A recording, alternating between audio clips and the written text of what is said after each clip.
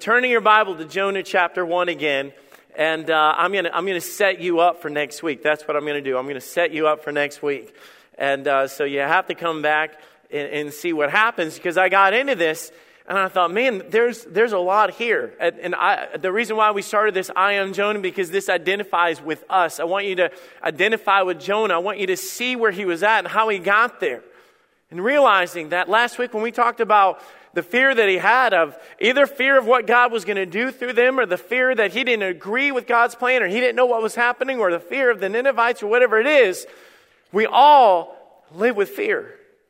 And this is what fear does. Fear will turn you in the wrong direction. God said, I want you to go to Nineveh. And he ended up saying, I'm going to find a boat and get out of here. That's what I'm going to do. It turns your direction off of God.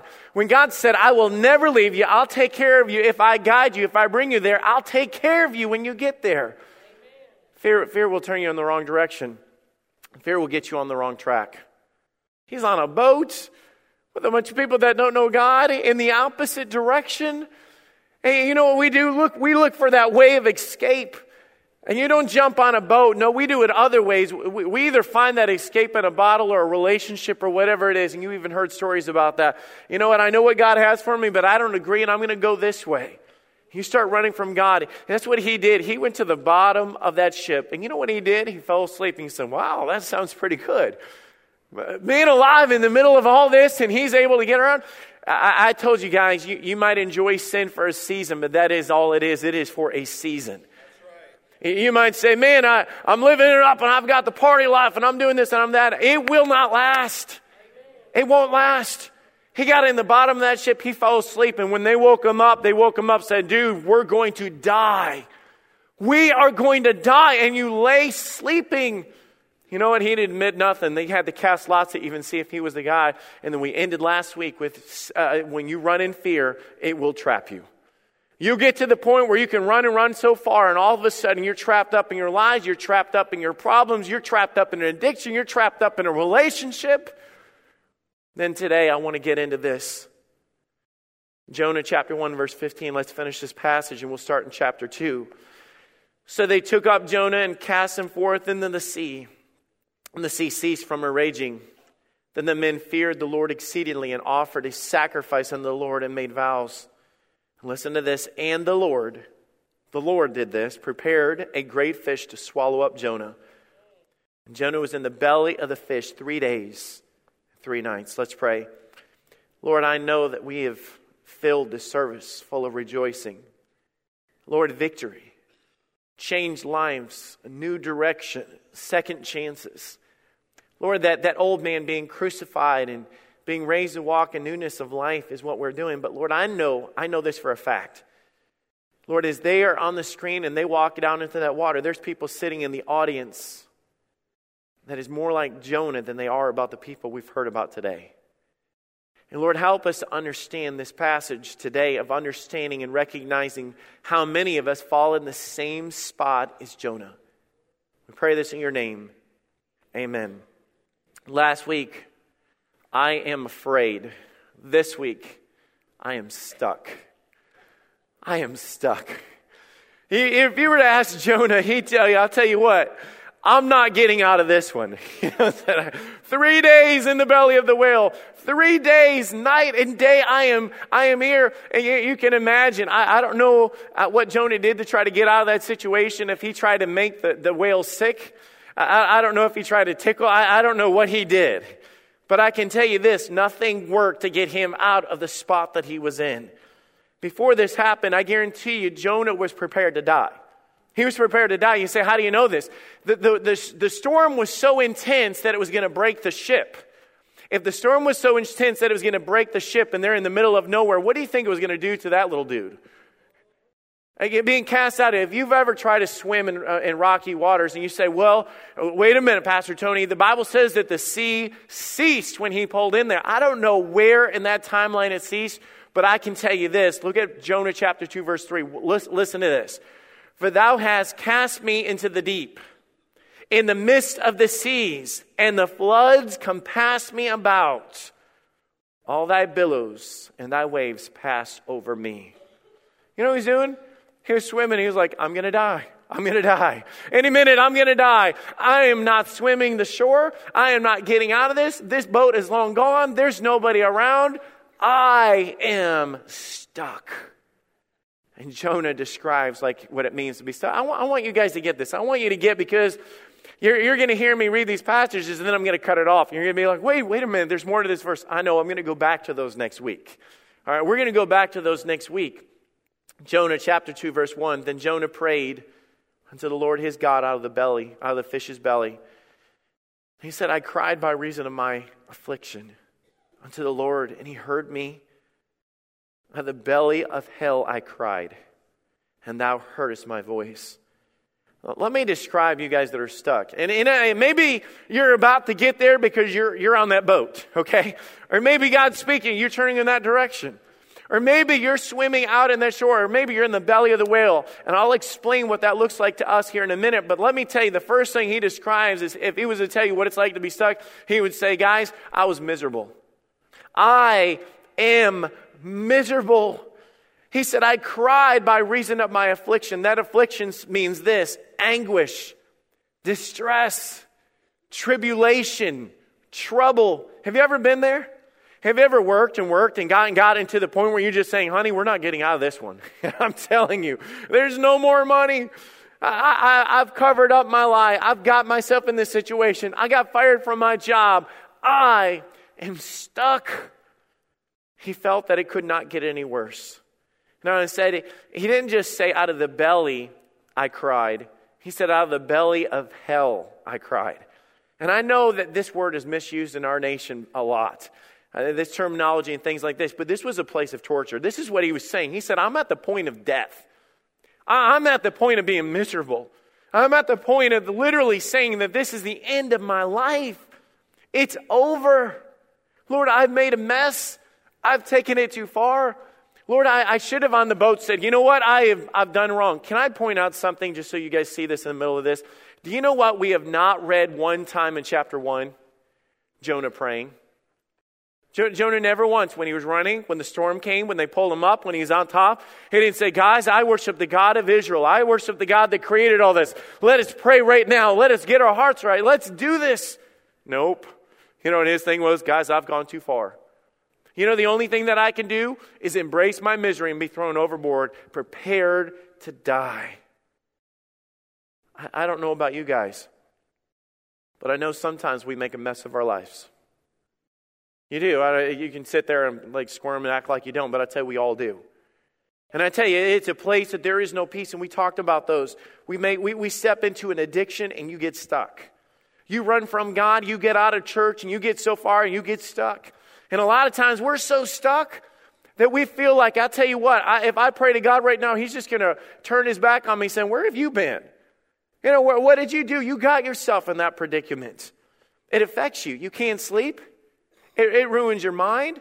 It runs through your mind. It messes with your stomach and your health and stress and all these other things. And you think, what am I going to do? It consumes you. Look at verse 3. Thou hast cast me into the deep. He wasn't even blaming the fishermen anymore. He said, Lord, I see it now. Lord, I did this. In the midst of the seas and the floods compass about me, all thy billows and thy waves passed over me. He was miserable. But I tell you right now, he's overwhelmed. He said, Lord, I'm drowning. In all of my strength, I can't get out. Now you identify with this. Lord, in all of my strength, when I am swimming, and I've done this before, I've been on Lake Michigan before swimming. I've been in different parts. It's a lot different than swimming in your swimming pool, if any of you have ever been out, something like that. When those winds are coming over, it just beats you up. And you're swimming, you're thinking, man, I'm making all sorts of progress. All you do, you've swam for 10 minutes and gone 5 feet in water like that. And he's literally saying, the harder I work, the more energy I put into this, Lord, the more focused I am, the more I'm getting nowhere. He described it. He said, the waves are compassing about me. He said, he's sinking fast. And this is him describing he's out of the boat. He's trying to keep his head above water. But notice verse 5. The waters compass about me. He's in the water. Even to the soul. The depth closed round about me. The weeds are wrapped around my head. I'm going down, and I am going down quickly. Lord, this is out of control. Notice how he felt. Verse 4. Then I said, I am cast out of thy sight. The next thing we see is he felt alone. In his heart, I am alone. I'm cast into the middle of the sea. Have you ever prayed and you felt like God's not hearing your prayer? Have you ever prayed? Have you ever been so stuck? You sit there with your wife and say, you know what the honest truth is? We got away from God. I rebelled. I got out of church. I ran from God. I got into this sin. I did this. I committed this, whatever it is. And you're thinking, man, Lord, do you hear me? I'm sorry, God. And nothing happens. There's no changes. There's no results. There's nothing going on in that. And you have in your heart, you know what? God just doesn't care anymore. Well, it's really quiet in here. But I tell you what, nobody's going to sit there and say, I ever got to the point where I thought God has turned his back on me. I tell you what, as your pastor, I'm going to tell you, I've prayed prayers where I thought that God was not listening. I have messed up and I thought, you know what? God's going to let me go through this because he knows that I need to learn a lesson from this. So come what may. Here's the thing. He's over here praying, and I know you guys are reading the rest of the verses, and I'm skipping around in there. He's over here saying, Lord, I know you're turning your back on me. And God's over here tapping on the biggest whale he could find. And he said, you know how I've been fattening you up all this time? It's time, okay? I've got a snack ready for you, okay? You need to get over the other side, and I'm going to take care of this. The Bible says that God prepared a whale. God has a way of escape. If that whale had a tattoo, it'd be called grace on the side of it, okay? He had a grace tattoo. God was sending grace his way to say, I'm going to get you out of your mess.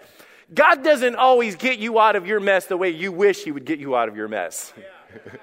It is a 3 days and 3 nights in the belly of the whale. I'm like, God, pray. Lord, I pray right now, get me out. And you're just like, wait a minute, Lord, it's not happening.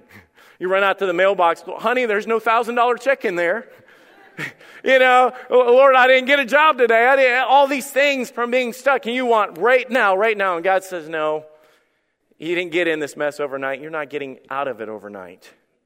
And when it doesn't happen on your timing, you know what you do? God's not listening to me and God doesn't care and we're having a little pity party. Because God wants you to understand, you know what? My ways are better than your ways. And you need to get to the point where when you were on that ship, that's when you should have been crying out to me, not in the belly when you've hit bottom. Why is it that we wait to hit bottom before we cry out to God? How silly of us. And we look back on our lives and think, man alive, you mean, Lord, I could have skipped all this, all that anguish and sleepless nights and feeling sick to my stomach and everything else. Lord, I could have skipped this. I want this to hit home with you because I want you to see he wasn't just having a bad day. He wasn't just frustrated.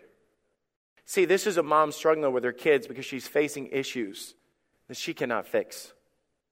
This is a mom going to bed at night feeling anguish in her heart and thinking, I'm going to lose that child to that friend or that boy or that girl. That you don't just wake up the next morning and have a cup of coffee and go, oh, I'm over that. No, it doesn't. It sticks with you. This is that relationship that you think that you've gotten into deep and you don't know how to do it. And I'm telling you, I've counseled with people that have said, if I break out with that person, they've told me they're going to take their life. You are stuck. Lord, I don't know how I'm going to get out of this. Husbands that have been so strapped financially and then you lose your job. Then you have to tell your wife that you've been upside down in every aspect of your finances. Teens that have hid sin in their life to where it becomes an addiction and they don't know how to get out of it. And if I tell my mom and dad, they're going to hate me. And if I keep going this direction, I'm going to die. I don't know what to do. Now, that's the kind of junk that we bring into our life that will get us to the core. Where you're thinking, I don't know what to do. Jonah was shook to the core. Listen to this, verse 5. The waters compass me about, even to the soul. The inward part. This is where you have that darkness or that dark feeling over you that you just don't wake up and have a better day. It doesn't just walk out of you. It doesn't just get better overnight. Day 1, day 2, day 3. Lord, I'm in hell. Lord, I'm in the belly of this beast. Lord, I am stuck. Listen to the rest of verse 5. The depths close round about me. Have you ever felt that way? You know what I'm talking about? Lord, it's coming in. Lord, I can't snag this feeling. The weeds were wrapped around my head. I went down to the bottoms of the mountain. Literally, Lord, I cannot get any lower. Lord, I cannot get any worse. The earth with her bars was about me forever. And I looked that up, and everybody has different opinions, but he was just describing, saying, I'm caught as a prisoner to death. That's what he's saying. I'm not getting out of this.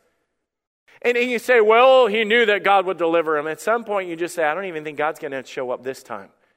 Because he said, I'm caught in this thing forever. This is it. He was miserable. He was overwhelmed. He felt alone. Verse 7, he was defeated. When my soul fainted within me. Have you ever got to the point where you quit fighting, you quit praying, you quit crying out, you quit struggling, whatever, and you just say, you know what, I'm done. I'm done. Your wife says, come on, honey, we can get through this. Hey, it's going to be okay. Your friends come up to you as a fellow teenager, fellow single person, and just say, hey, you're going to get through this. I'll tell you what, I don't care to go to the altar anymore. I don't care to pray. I'm inwardly dead. I'm inwardly tired of fighting. I'm inwardly just frustrated with life. But I want to close with this. God is a God of second chances. God can find you at the bottom of the ocean. God can find you in the back of that bar. God can find you when you're in a pit of finances. God knows how to step in your life. You know why we take the time to do services like this? Where we're willing to put together the videos and the testimonies and child and teens and adults and everything like that, because we need you to know that God will do the same thing for you as he did for them. Amen. We've got stories like Jonah because you need to understand when you've messed up and you get stuck that only God is the one that can get you unstuck. Only God. And when he got to that point where he started realizing, you know what, God? If it takes my life, it's here. If no matter what, Lord, I'm done with me. I'm done with trying. I'm done with that. And then God says, all right, I'll get you out of this. And God steps in. And God does miracles. And God does changes. And God does all this. And God had a plan. Can I just close with verse 1? You say, where's verse 1? Yeah, because I'm going to set you up for next week. Because we're going to go right back through the same passage. I'm going to give you everything I skipped. Then Jonah prayed unto the Lord out of the fish's belly. And I tell you, his prayer was one of the most incredible prayers that you read in the Bible. It was life-changing. And the thing is, when he sat there and thought, Lord, I'm dead, I'm gone. Lord, there's no chance. Lord, I'm not getting out of this. The Bible just says something happened in that whale. And he said, and the Lord heard my cry.